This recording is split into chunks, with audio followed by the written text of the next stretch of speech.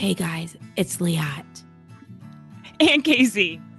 And we're here with a secret message.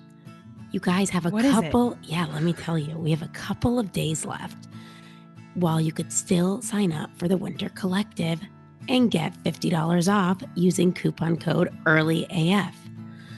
What is the Winter Collective? Well, the least boring study tool ever, obviously. We go through every single item on the task list in a real, raw, and relatable way.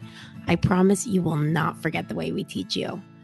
If you're looking to get started on your studying and you're freaking out, not knowing where to get started, we'll walk you through class 1 of I've signed up for the test, now where the hell do I start?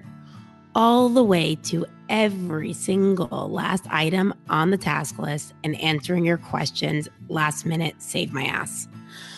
So go to www.studynotesaba.com and use coupon code EARLYAF to join us for the Winter Collective starting November 16th. Study Notes ABA, ABA in a little X-rated way. It's behavior, bitches. Hey guys, it's Liat. And Casey. And oh my Lord, we are at episode 71. Casey, what do you have for us today with episode 71? 7-1. We're going to have some fun while we go for a run. Okay. We're getting better and better and better every time. It just excites me so much. So before we get started, I think we need to pair ourselves with some reinforcement and make ourselves feel good about ourselves. And I just said ourselves like at least 37 times for counting frequency. Casey, what is our review of the day? So this one's coming in from Danny D. Schwartz. Love you and 100% mean it. I feel like I found long lost sisters listening to this podcast. While I was studying for my exam, y'all were the ones keeping me sane while teaching me behavioral principles all at the same time. I found the podcast, which then led me to SNABA and the amazing community y'all have built there. Thank you for constantly disseminating the field and just making my days in my world better and brighter. Love you both, and I 100% mean it. Danielle, I know who you are. Thank you for that review. You're so sweet. I'm so happy you passed your exam. Congratulations. You are a BCBA, baby. Woo, Danielle, you deserve it. You studied your ass off. Let me tell you that. I know that you did every single thing you could possibly do. So congrats and welcome to the other side. Ha, ha, ha. No, I'm just kidding. Now the learning begins. All right. Casey's not liking any of my jokes today. That's fine. You know, it takes a little while for us to pair ourselves with one another. So let's get started with our guest today. We're very excited to have him. If you don't know who he is, then he'll make sure you know who he is after today's episode. And this is someone we've heard on other podcasts, a BCBA doing cool things with his BCBA, or actually just with his understanding of behavior analysis, maybe not necessarily even using his BCBA part of it, but we'll ask all about that. And Casey, who is our guest today? All right. We are super excited to have Nick Green on today from Behavior Fit. Nick Green is a BCBA, and he focuses on improving the health of others through practice and research. I've been, looking at his website. It's just awesome. His experience includes 5 years of clinical work with individuals diagnosed with developmental disabilities. He works within organizations to evaluate and improve processes and managing and overseeing the training of small teams. He's a badass, and he's also super into fitness, Olympic weightlifting, and functional fitness. So Nick Green, welcome to the show. Yeah, thank you for having me on. I appreciate that intro. I'm really excited to be a part of the Behavior Bitches podcast and, ready to get into it. So thanks for having me. Absolutely. Let's get bitchy. All right. Let's get bitchy, Nick. Yeah. All right. So first off, tell everyone kind of how you got into the field and what you're doing some cool shit. So tell everyone. Yeah, thank you. So it is 2020. So I've been in the field now for a good 10 years. So just like I mentioned there in the, you mentioned in my bio there that my first 5 years getting into the field was providing, one-on-one therapy services. This is way before that whole RBT thing that people have to go through right now. So it was just, doing therapy. Fortunately, I had some really good mentors, but really it was kind of before that, before I even got into the field, how did I get introduced to it? Right. That's kind of everybody's story. It's, I graduated from Purdue with just a general degree in psychology, had no behavior analysis coursework at all. Didn't really know what I wanted to do. I was pretty much sampling everything. I had 5 different majors, ended up with psychology.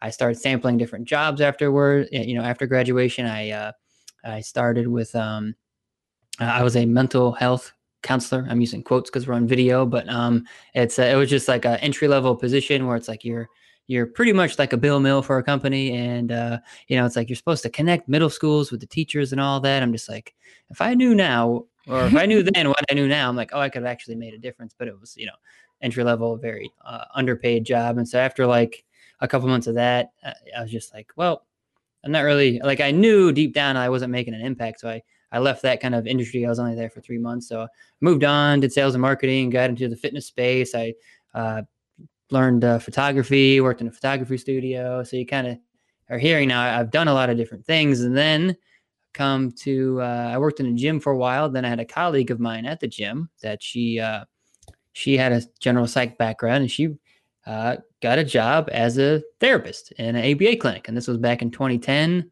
I'm in Indiana, so we were a little ahead of the game as far as like funding and everything and insurance and all that. So the opportunities were, I was fortunate, right? My environment had those opportunities for me. So I was like, okay, well, let me just try this. And I was like, I can work with kids. This seems like fun. So I did that for a couple of years, speed up the clock a little bit, learned about this whole BC ABA thing, studied for that on the 3rd edition. It was through Florida Tech. I learned at Florida Tech had an OBM degree, and I was like, okay, I'm 27, 28 at the time. I kind of like this science thing. I might as well try it. And so I moved to Florida, got my master's degree in OBM. That led to a PhD at the University of Florida, and I graduated in 2019. So that's kind of been my journey to date. So I'll kind of pause there because I'm sure you have all kinds of fun questions. And I was going to say, I didn't even include that. Yeah, PhD. Yeah. Like, hello, hi, Dr. Nicholas Green. What's up? I have a lot of people asking us if they, what the benefits of getting a PhD are. Mm-hmm. Can you answer that for me? Because I don't know. Yeah, I don't have one. You question yourself, like, why am I here when I'm in the PhD program? But for me, really, okay, the simple answer is like, if you think you want to go teach in academia or become like a lifelong researcher, then that's your path. Like, that's the ticket. That's what universities recognize. PhD, right? You can be faculty member, do research, or if you want to do like research grants, right? If you want to do that, if you know from the get-go, like when you were, I don't know, graduated middle school, like I want to be a researcher, good for you. But for me, like with my experiences, I had different majors, I had different jobs. I've been sampling different things in behavior analysis between, obviously being involved early on with, managing a behavior management team, and then being involved in health and fitness and OBM. So I just kind of follow my interests, the environment selecting by consequences, if you will, if we have anybody in the audience that knows anything about that. Oh, I'm sure they do. I'm speaking to the right audience, but it was like, okay, just kind of followed the opportunity. So, I just kind of looked at some of my peers who I respected that they were kind of PhD level, whatever that meant. I'm like, oh, well, I want to go learn about like what that's about. And so I just kind of got into it. Then I was in the program for a couple of years. I'm like, oh, I'm on the other side. So now I just kind of, have a newer skill set. So I appreciated that. So really my opportunity was like, well, I'm 32. I like this research thing. Let me just see. Really, my test was like, am I going to get bitten by the research bug if I do it for a couple more years? I'm not a researcher now, like full time. I work in industry, so it's like, okay, well, I guess not, but I gave it a try. There you go. Wait, that's interesting. So, at least what I've seen with the doctorate level, it seems like if you're practicing using your BCBA, right, your certification, that means essentially, I think of it as, okay, you could bill insurance for a lot of, am I wrong? That's what I look at it as. With your BCBA, it means you could bill insurance for autism, right? Mm-hmm. Right. And then, but you could be a behavior analyst, let's say, without being a BC. I think people like forget that that's also an option. And, but what I'm saying is, so as a BCB, if you're utilizing your BCBA, right? Like you're working in a clinic with individuals with autism and, using that billing power that you have. Right. at least what I've seen, unless you know different, the doctorate level doesn't really seem to make a difference in Oh, terms no, of no. like, I don't even know if it affects pay. Oh yeah, I've never used my BCBA certification for any type of billing, classic like autism insurance billing situation. Interesting. Okay, so I was just wondering with that, but I Yeah. do. But I mean, fundamentally, mhm. that extra D that comes after the BCBA, right? The D. If you got the D, you just pay a couple extra $100 more, and you get the D. Oh my God, You know, I'll pay a couple $100 for the D. it just If depends, that's right? all it took and I didn't have to write any papers for it, I'd get that D. If it Well, was a few $100. and you have a PhD, so PhD plus the D, and PhD plus the extra letters, but functionally it doesn't do anything different. It doesn't mean to say that you're a more competent BCBA certified person. Cool. But I think it's cool and it sounds awesome. Oh, thank you. You can walk around and say, yeah, I'm a doctor. All right. So that leads right into, well, there's two questions I mainly have, but like, okay, so you talked about research, right? Mm-hmm. So what research, if you can talk about that you've done, that you've been a part of? Oh no, it's all secret. I can't share anything. Episode over. No, I figured. No, what research have I been a part of? Just in my career? Mm-hmm. Yeah, so mine really focused on getting into research, right? The master's program, FIT, we do research there, right? So we did a thesis, and so at the time, oftentimes I'm asked like, how did you get into like health and fitness? I'm like, well, it was a combination of I needed to like make personal changes for my own life because I was kind of getting out of shape, heading on the wrong path. So I started learning about this whole like sitting is bad for you, and like sitting is the new smoking. If you check out, my blog and Instagram feed, you'll see all that. And, it's just a general public health message that I learned about this was back in 2014. And it's like, oh, this research is unique. What's happening in behavior analysis with this type of stuff? And so then I dug into, okay, physical activity, what's been happening there. So I learned about that research, and there really hasn't been much hasn't been done just on exercise and physical activity, across the board, right, in our journal. So right. I was like, well, I guess I can try and see what happens. And so I looked at reducing sitting in the workplace, so looking at reducing sitting in populations of office workers. So research is clear on we're living in a pandemic, right? So think about this. We're all in sedentary occupations. We're all sitting at a desk 8 hours a day, 10 hours a day.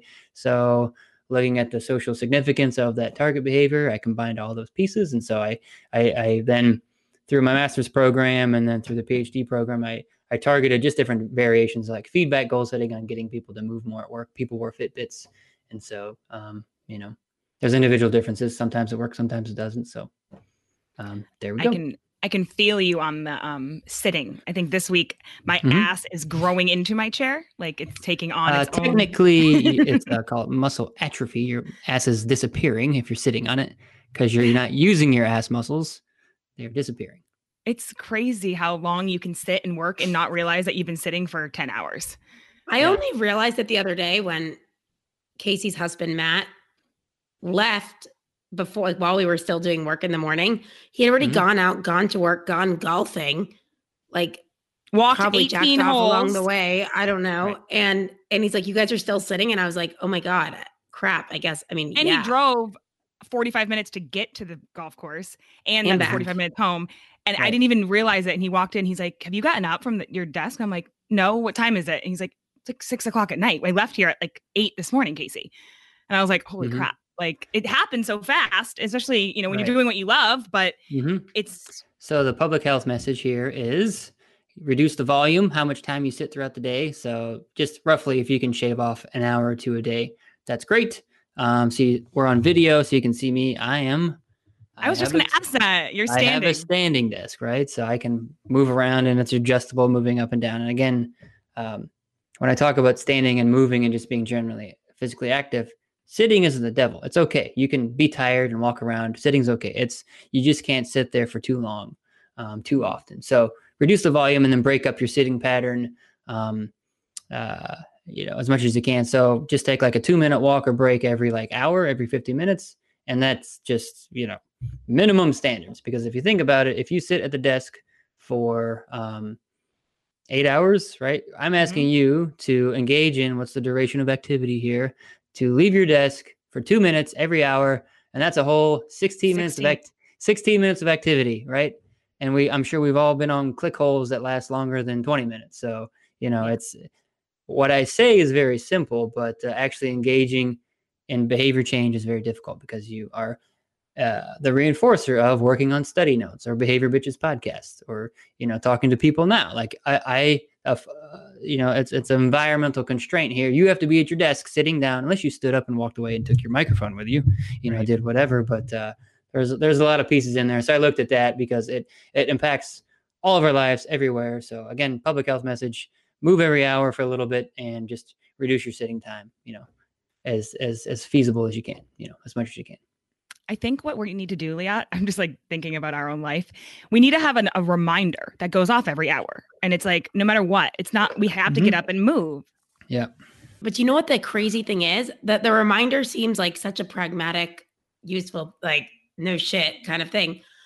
But the like my Apple Watch goes off every however long and is like, just breathe. And I'm like, shut the F up. You think I have time to breathe right now for one full minute? Right. It's like, are those stimuli functional? Do they mean anything to you? And That's the problem. And you'll become satiated. You got to mix it up. But really, again, what do we know about the contingencies, right? We can prompt behavior to make it happen, but then the consequences have to take over. So if there's never meaningful consequences, it'll change, right? It's like, okay, let's say Leah and Casey, you worked in the same office building, exactly a 1 minute walk apart. And let's say the only way you could communicate about, I don't know, whatever the producer Alan has to say, like you have to physically go meet each other, a minute walk away, and then go back.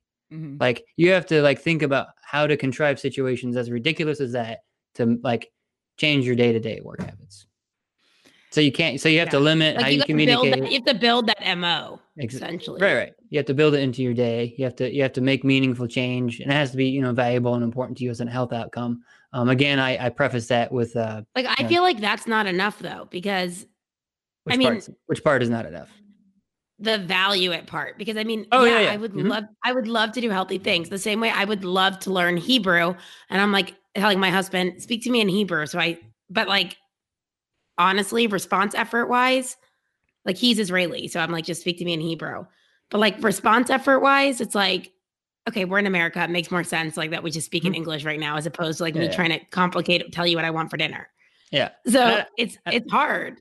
Yeah. And I don't go down like the crazy, I don't say crazy, but I don't go down talking about like values too much with people. It's like, you're going to figure out whatever you like, people have different religions, backgrounds, everything's that you value, but just say it's important that we can agree on. Like when I work with clients, it's like, if you value long-term health, cool, we can work together. And that's what everything's kind of, couched in. It's like, all right, everything I'm going to recommend, as far as like regular movement and activity and exercise is because, just me as a result of being in a research program for so long. It's like, oh, I had more time to read about the research articles that says, oh yeah, when you progressively, have good, exercise habits and routines, it's going to lead to, when everybody's 75, you're probably going to be better off if you move more versus if you don't, because what happens, weaker heart, weaker bones, you don't live as long, things like that. So everything when I talk about values, just kind of really like just on the surface like that, but I see your point too there, Leah.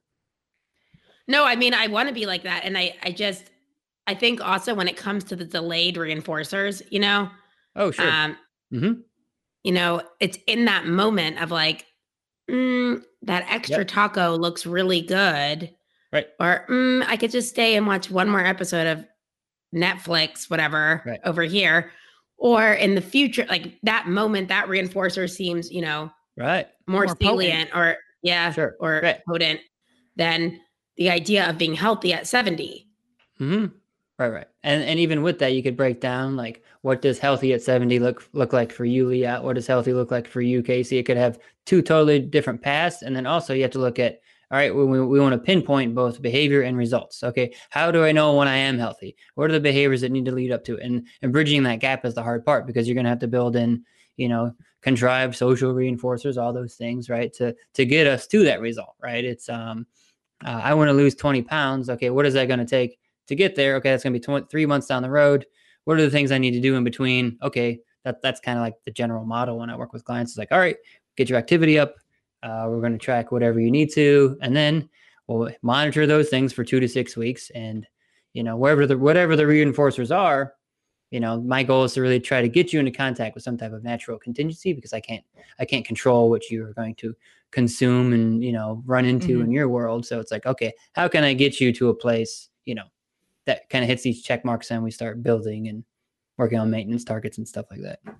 When you're working with clients, sorry, Case, I didn't mean to cut you off, but I'm good at it. What she's giving me the finger. Do you feel when you're working with clients that you have to ever reestablish that MO in terms of, like, they might come in day one and they're feeling it's January 1st. They're feeling gross as fuck. I mean, they've been eating everything to like really live up the end of 2020, right? Yeah, like they'll say they're like 2020 sucked. I've eaten everything I wanted. My diet starts Monday, right? Exactly. Yeah. So they come in motivated, right? Sure. And then, okay, they might do good those couple of days. Do you feel like you're having to, first of all, reestablish or rebuild that MO? And second of all, do you feel like your behavior background gives you I don't know about an advantage, or maybe helps you different than like a normal, maybe personal trainer or nutritionist? Yeah. Because you understand all about MOs and building. Yeah. So really it's more so like on the front end of whenever I go through like a longer like intake assessment. Okay, tell me how long you've been thinking about this. What are the reasons why? Right. Okay. We kind of have that, again, I'm also a salesman. I know marketing, right? I know how to like take verbal statements and remind people of like, oh, I mean, if you said, you don't want to guilt people, but it's like, okay, how are we, based on your behavior now, like if we talked about, we wanted to achieve, like, if you're learning how to do a push-up and we're not doing that, like, is this no longer important to you? You're like, it's always that continuous cycle of like, okay, this is what you said you want to do, right? That would be our indication you're motivated to learn how to lift weights. Okay, great. Now we went through 2 to 4 weeks and we didn't meet our goals. Okay. Was there something wrong with the intervention? Did I not support you as much as I needed to, or did something change? And that's how I kind of look at always looking at like reassessing and evaluating motivation, because it's a week to week, bi-weekly basis. And so the great thing again about being a behavior analyst is that my job is to help you figure out your goals. And the key here, right? This is behavioral science. It's not rocket science. It's behavior science, right? We're going to take lots of data and analyze it as quickly as we can.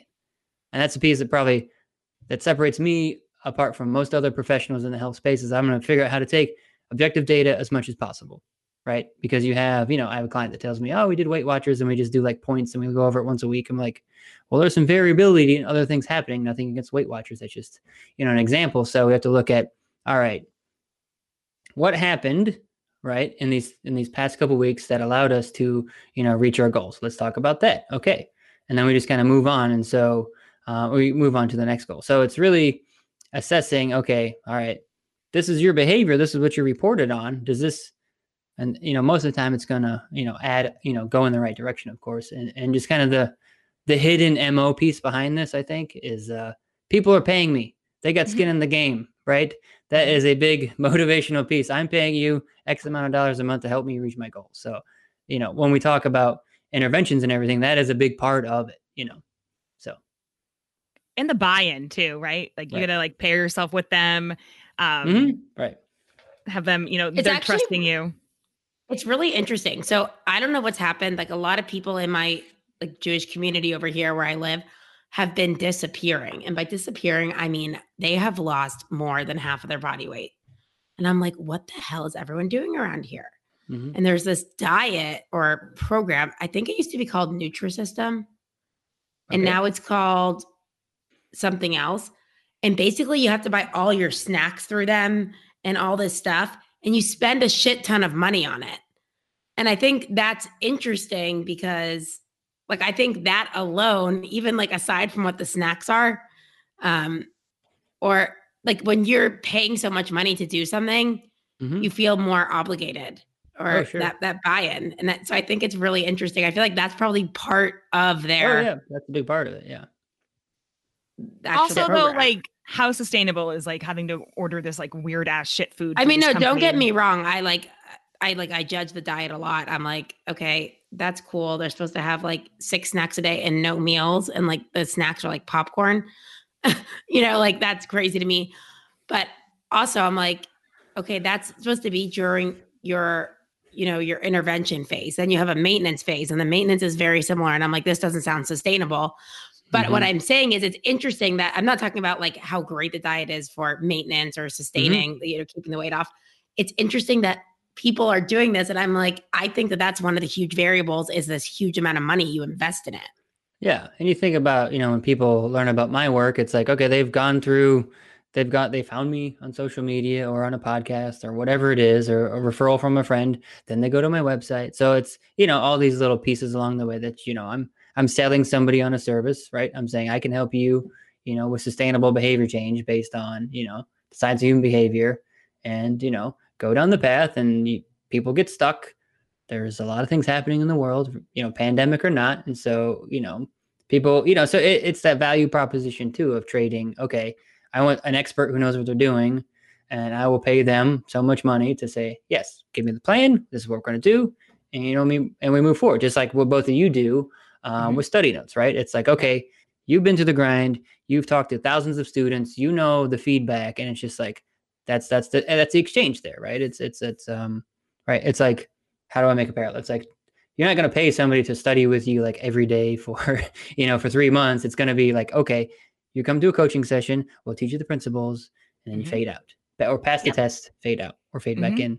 Then you have your group that, the failure group, or, didn't make it this time. We'll put it that, and just do the rehash, stuff like that. So I think that, that's a big thing that we always say is that, and maybe you say this too, like, we're going to give you the tools and the skills, to study, to pass your exam, but you've got to do the work. You have to lift the weights. We cannot lift the weights for you. If you don't open your Cooper book, that's not our fault, right? Like, you have to, and we always say that, like, you got to lift the weights. We'll give you all the tips and tricks, and, how to make study fun, and, manipulate your environment for all those things. But yeah, if you don't, and you probably see this with your clients too, at some point when you're like, they come back and they're like, oh, but I actually didn't read Cooper. Well, shit.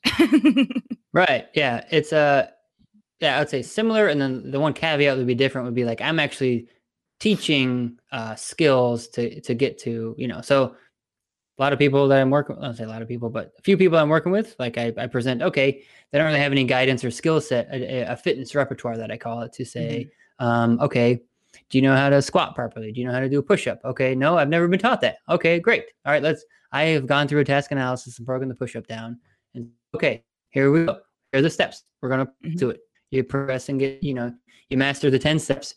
You make those steps harder, right? So if it's a push-up, right, you do a wall push-up, and the goal would then to be progressively get down to the floor to do a push-up off the ground.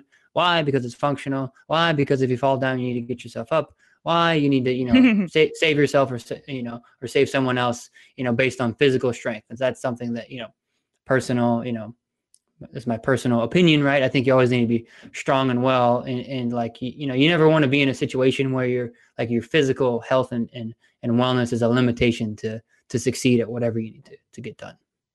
I feel like Liat feels that with her autoimmune disorders. I do feel that very strongly. Like, there was one day you did like a little bit of exercise. It was like, I don't know what you were doing. You're like boxing or something at home. And like, I don't think you could like move for like 6 days after. You're like that 10 minutes. No, it's just that sometimes I'm like, too much too soon. Like, yeah. No, my problem is that I went from being like the most intense worker out person. Like, I'd be like, okay, I'm running 8 miles today, whatever it was, like before I had lupus. Oh, I do Muay Thai, this and that. And so all my workouts were so intense and I never enjoyed like maybe what are probably better for me now, like having lupus and stuff, like maybe doing some yoga or some walking. So like, I don't know, like a middle. So it's like, okay, I'll just go back to my boxing, whatever. And then I'm like, oh, balls. I can't move. Yeah. So you take a combination of somebody's preferences, and then, so you used to do my Muay Thai intensively. Now you don't do that. So you kind of have like a new baseline to pull from. And then it's a matter of like, okay, do I want to do something new? Does that something new, like a push-up, does that require a skill set? Okay. some people say, well, that's intimidating. I don't want to go to the gym. I don't know what I'm doing. I don't want to look stupid. I'm like, well, how do we get past that? Right. How do we decrease the odds that somebody says that they have less confidence, don't feel, I feel stupid in these things? Like, well, it's probably a skill deficit, right? Start there. Do you have the skill? Okay. Now is it a motivation issue? Okay. What are those other variables that keep you from doing that? Okay. Too many people. Okay. Go to the gym when there's less traffic. Okay. Is there some other issue? Like you can always, you can hear, I guess what you can hear me as I talk out loud, I guess.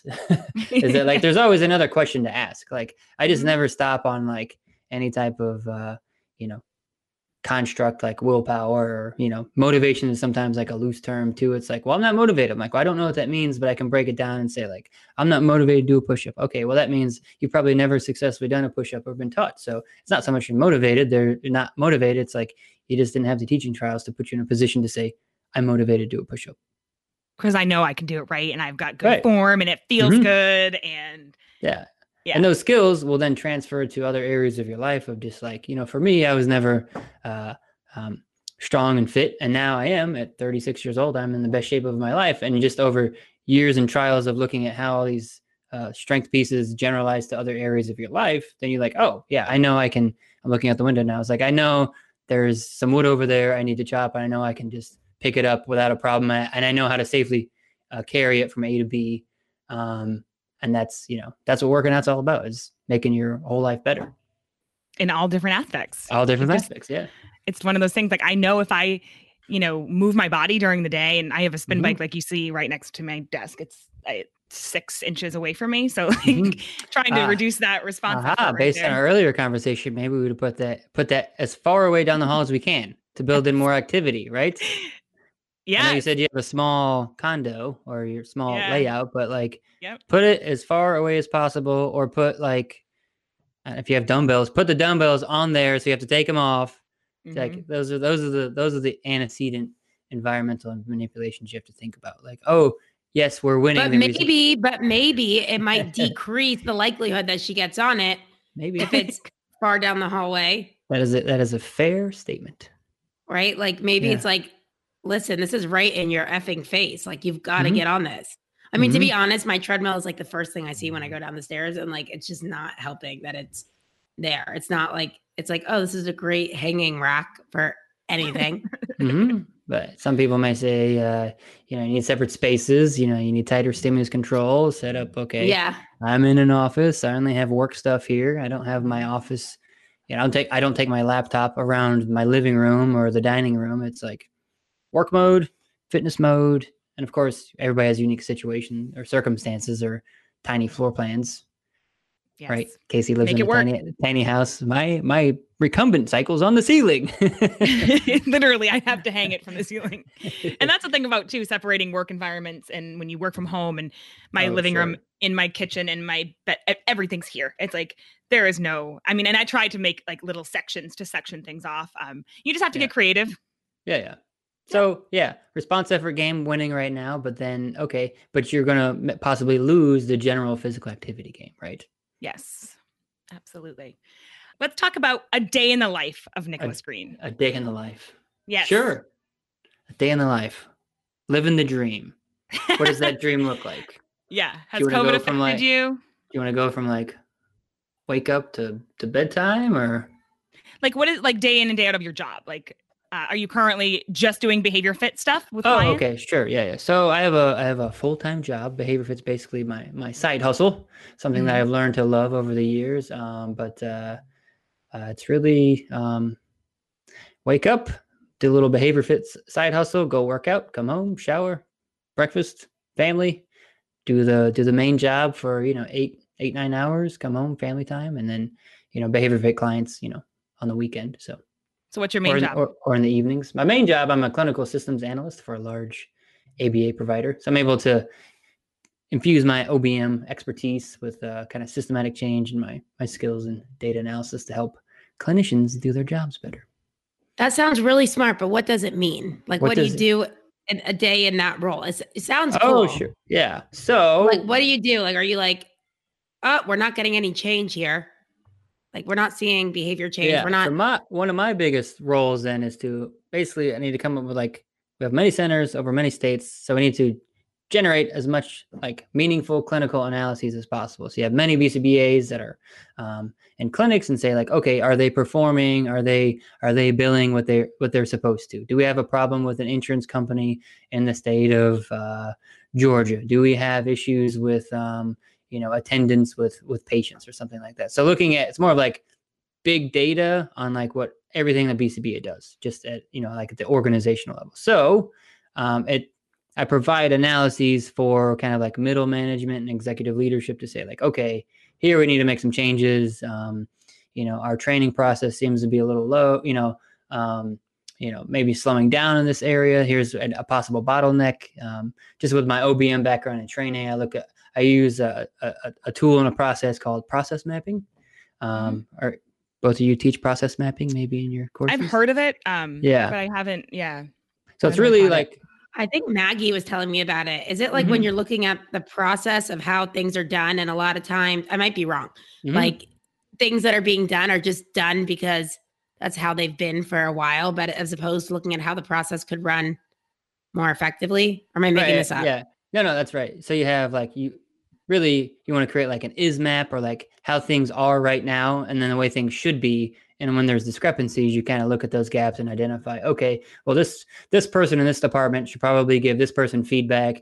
And it's really just, it's boxes and arrows on a page, like moving left to right. So you could say like, okay, when a client starts with our clinic, what has to happen? They have to go to the director and they have to say, they meet with the parents, and the parents sign the form, and then the form goes to the billing person, and the billing person tells the BCBA, hey, it's time to write a plan. So you look at those kind of simple steps, but when you're part of a big organization like myself, you have multiple departments handling multiple steps and processes. And so it can get pretty involved pretty quick. So my job was to really kind of identify what are the possible gaps? What are the solutions? And then provide like the appropriate analyses. So I don't have as much impact right now, like on the intervention side of like, here's what I think we should do, but it's more of like I'm providing like the baseline data, which is a very important part of the process. Like that's the big antecedent to drive change. So I'm able to bring my expertise kind of on that side of the operation. Does that paint the picture a little better? Yeah, I think that's so important because a lot of these,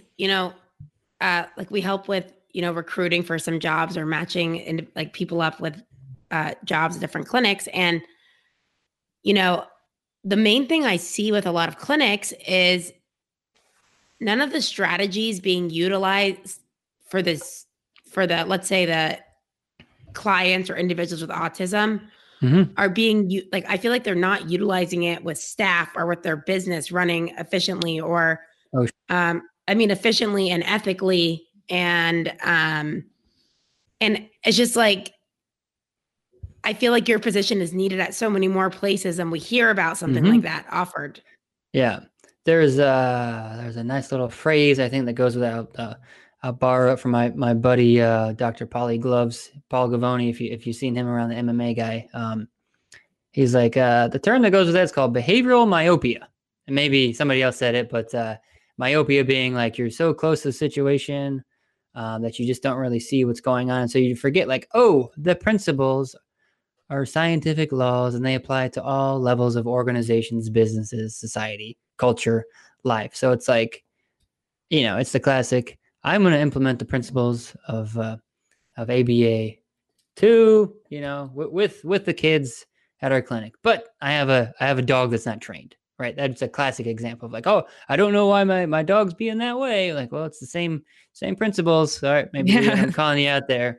Didn't mean to, but that's like one example of what some type of behavior. But it'd be like so you may be aware, Leanne, of that situation. My dog does goofy things too, but I love the heck out of him anyway. But it's just like, okay, sometimes you're just not aware. That's kind of the biggest thing, right? It's like, oh, well, I don't know what's happening. Well, I don't know why my employees are doing this. Like, well, did you provide the knowledge, skills, and resources and training? Okay, no. I haven't provided him with it. It's my fault. I already know that. Right. I need to provide more resources. Have we given that employee, have we given that dog feedback for doing the right thing? Have we given them praise for being quiet versus barking, right? Have you given appropriate feedback to the employee who has turned things on time, right? What's that ratio look like? So there's all sorts of things in there. And of course, I'm going to rub off on, certain, team members in my company and say like, well, if I were in your position, being the one that can implement change and is responsible for, saying like, hey, we should do this. I'm like, if I'm wearing my behavioral hat now, which I do all the time, it's like, I might want to start measuring some behavior related to this employee, target here, right? It's good, easy example everybody knows about. We're in the middle of a pandemic. There's infections. We're measuring infection rates across the world, across the state, but we have no data on how well our state is doing on actually wearing masks, right? Or washing hands. Like I imagine the public health researchers could get out there and you just go observe a group of people in a public space for an hour and count how many people were wearing the mask versus not. Maybe they're doing the research. I don't know, but I guess that's how you would do it. It's like, so, but again, focusing on the target behavior, and then you measured it. Are you giving feedback on what you want to see? Right. Yeah. So. And I think what I had seen on your Instagram was the perceived risk versus the actual risk. That was just yesterday. And what's going on because everyone's getting so complacent because it's just continuing to drag the F on, and maintaining those standards is getting less and less. I think with anything, right? It's things get scary. We all react, and it was very stressful for everybody in the first couple of months, and we figured it out. And in the meantime, it's like, okay, how many times have we? What are the natural reinforcers? What are the natural contingencies for wearing a mask? Right? We can yell till we're blue in the face, and this is kind of like a classic behavior-based safety kind of sub-discipline within OBM. It's like, okay, yeah, we need to wear our hard hats, but what are the good things that happen when we wear our hard hats? Something new and different, but we can't expect. We can only follow rules for so long, without meaningful, contingencies. I was going to say, or coming into contact with the consequence of maybe getting COVID or knowing someone that had it. When you don't come into those, that behavior is not going to be maintained. You're going to. Yeah, I know, it's crazy. I see myself too, slipping sometimes, and I'm like, nope. So that was kind of my, it's my drawing was like, you kind of have the risk is always going to be the same. Sure, there's variables, right? Distance and mask and all that. But okay, the infection rate's this, possibility is that. But then over time, our behavior is probably going to change. Like, oh, I'm so habituated. I'm done wearing the mask. I forgot it. And those things happen. Like I occasionally forget my mask when it's in the car and I have to go back and get it. Like those things happen, right? Yeah. But you go back and get it. You don't just go into the place. But you go back. Yeah, you go back and get it. Exactly. So if a person was going to Behavior Fit, right, and going to your website, what could they expect as their whether it's initial assessment or what you provide? Give them a little info. A little taste. Well, what's going to happen is I'm going to give you a prescription and you got to do it, and that's it. No. It's just really identifying what your need is. Most people kind of fall into the general, I call it the lifestyle kind of change. You feel like you're stuck. You don't know where to begin. Many people come from different backgrounds. Like I have no experience and this happened. Doctor said blah, blah, blah. So I'm really kind of identifying who kind of fits. That's everybody.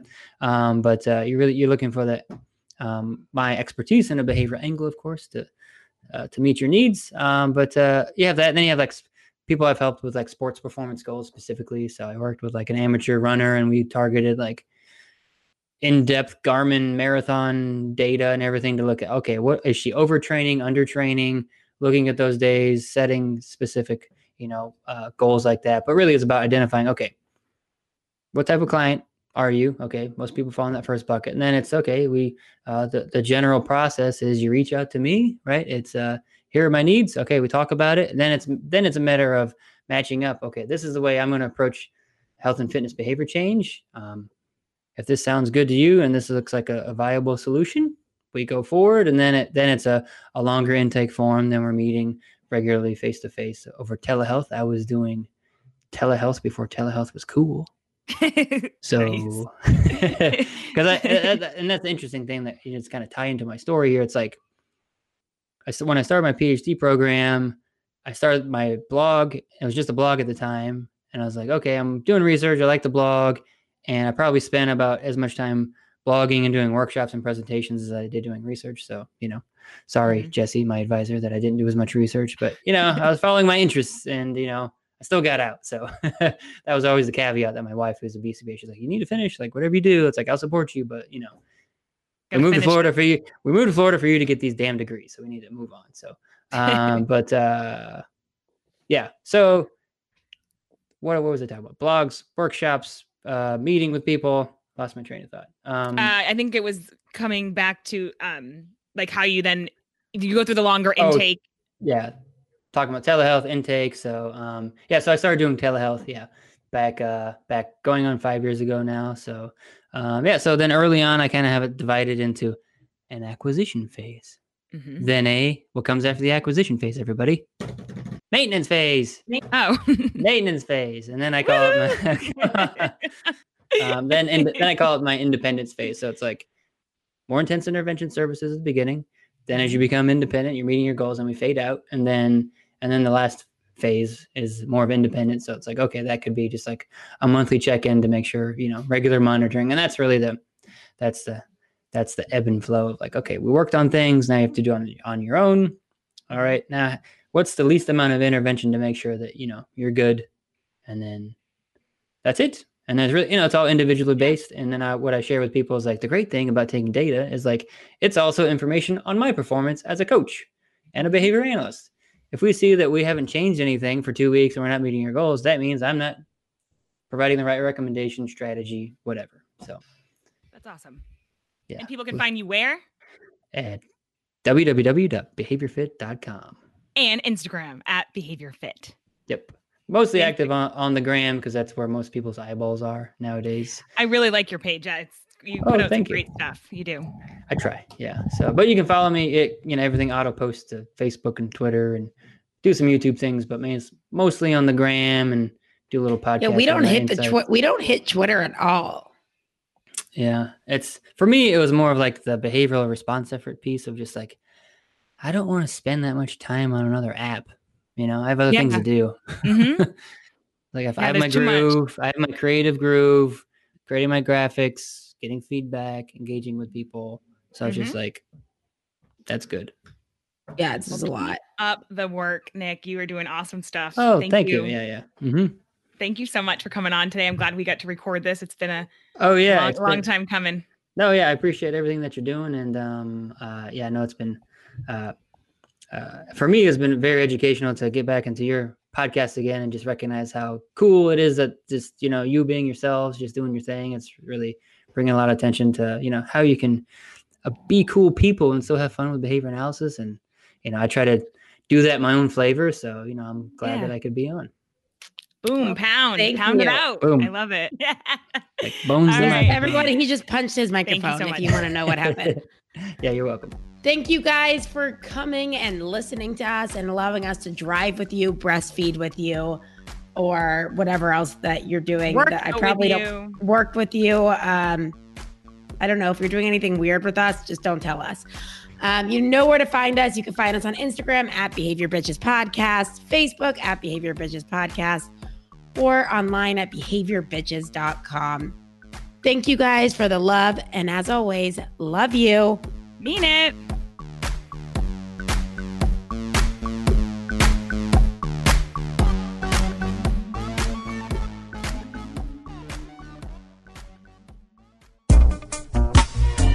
Hey guys, it's Liat and Casey. We just want to take a second to let you know that if you're thinking of being a millennial like us and starting your own podcast, there is a way. You can do your show without having to become an audio editing and production wizard, because guess what?